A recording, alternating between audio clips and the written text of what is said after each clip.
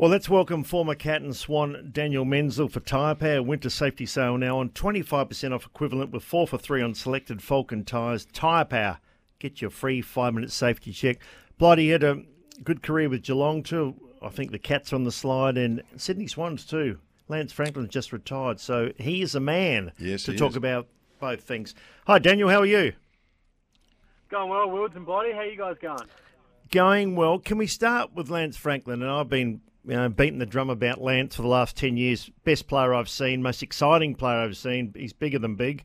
You played with him on the same ground and trained with him. Love your thoughts. Yeah, I'm well aware that you're a big Lance fan, Wilds, and it's a good reason.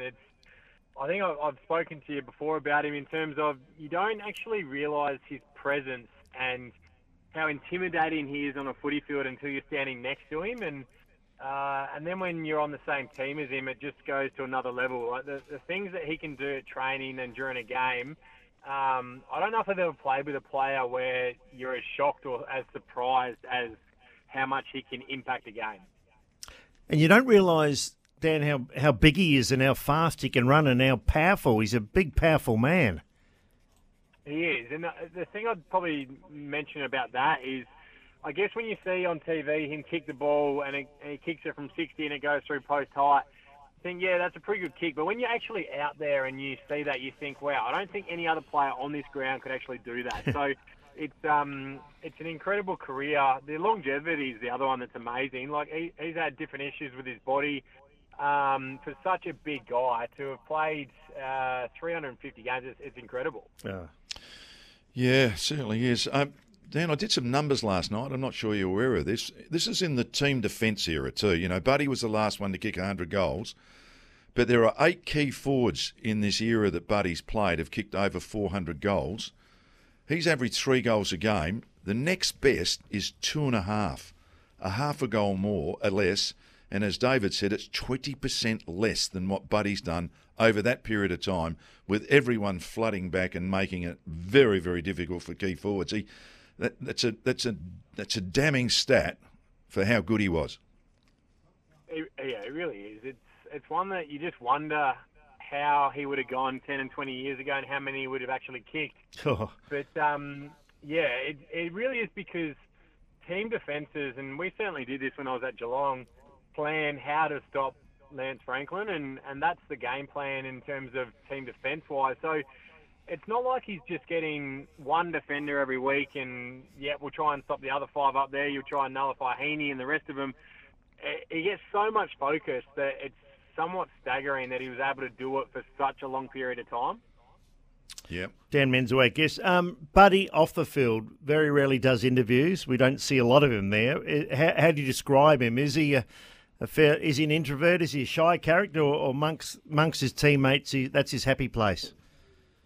Yeah, he's definitely, once he gets comfortable with the group, he's much more outward. But I would say he is an introverted person. And I guess the thing, and I've probably mentioned this before with Bud, that I certainly was incorrect about, or I guess I just misjudged him on, is he's a very intelligent, caring person. He brings a lot of people in, and that's something that I guess you might think he's potentially arrogant from the outside, but it couldn't be anything further from the truth. And I had a year with him there, and plenty of occasions where he'd invite me out or we'd go out to different places, and you just thought, wow, this guy's actually so down to earth, which is not probably the perception. Yeah, no, it was certainly something different.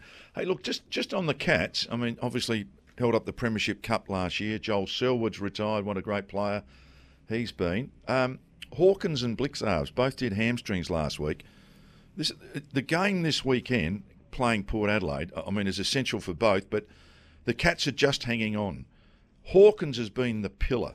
He's been the Buddy Franklin of Geelong, really, hasn't he, in the last 15 or 16 years. So Blixarves been handy, more than handy. So they're going to be 2 massive outs against Port Adelaide. They are going to be massive outs because I think with Aliir out as well for Port Adelaide, if you've got Hawkins and Cameron, that 2-pronged attack against the Power, I think it would have been too much for the Power to be able to handle.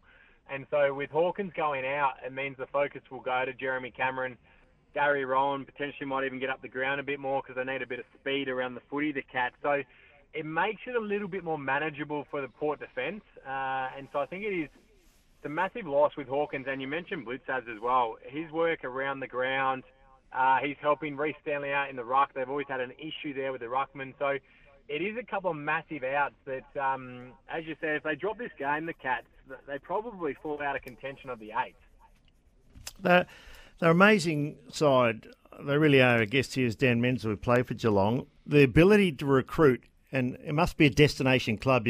Some clubs are, some aren't. But you look at Tui, Isaac Smith, Jeremy Cameron, Stanley, Gary Rowan. There's a heap of them. Stengel's come across, but they all seem to fit in. It must be a terrific environment down there. And I know Blighty said it's the coldest place on earth, but it must be a wonderful environment.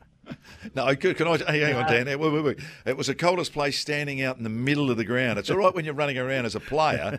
It's when your coach is freezing. No, Blighty, I agree with you. It is. I had mates that come over from Adelaide and they wouldn't pack enough, and they'd be like, "What is going on here?" And I did say, "Yeah, look, it gets fresh down here, but it is a destination club, and I guess there's a couple of reasons behind that. One, the culture that they built and the standards. I mean, you look at their record the last 15 years, or even greater now, 17, 18 years, they've barely missed finals, so that helps.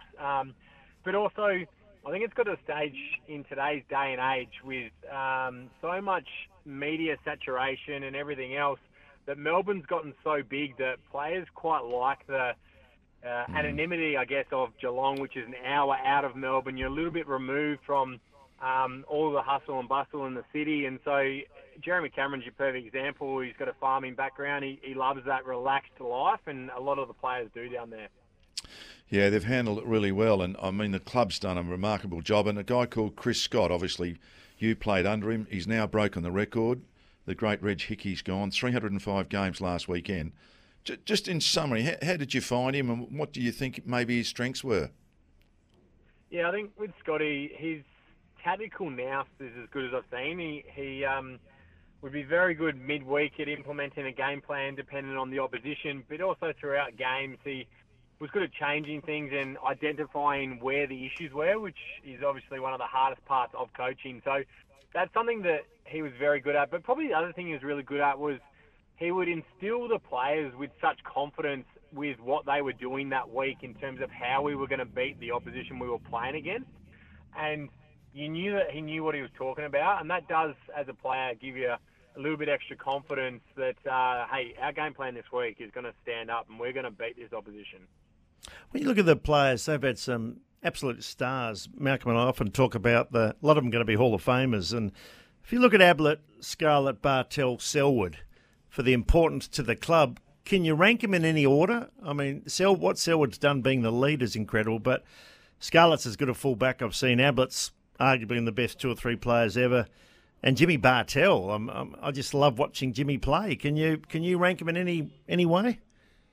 It's a great question, Wills, because I think that there's different rankings. Like I would say that the best player to ever play for Geelong is probably Joel Selwood with the impact he's had at the footy club. However, the best player I think I've ever played with is Gary Ablett Jr. So it's rather bizarre when you put it like that, but I think in terms of what impact Joel's had at the club is hard to match from anyone. But then you look at the impact on the game that Scarlett and Corey Enright and Jimmy Bartel and Gary Ablett Jr. have had. It's pretty incredible.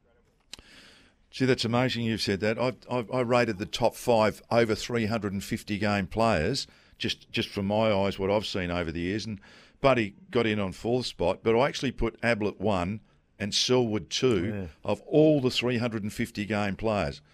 Just for interest, it was Simon Madden at 3 and Dustin Fletcher, the fullback 400 gamer, guys at like 5. Adam Goods was round the mark too. Yeah, and Bartlett, those sort of guys, yeah. I mean, but I actually rated Gary because I saw him so closely at the Gold Coast Suns when I was there.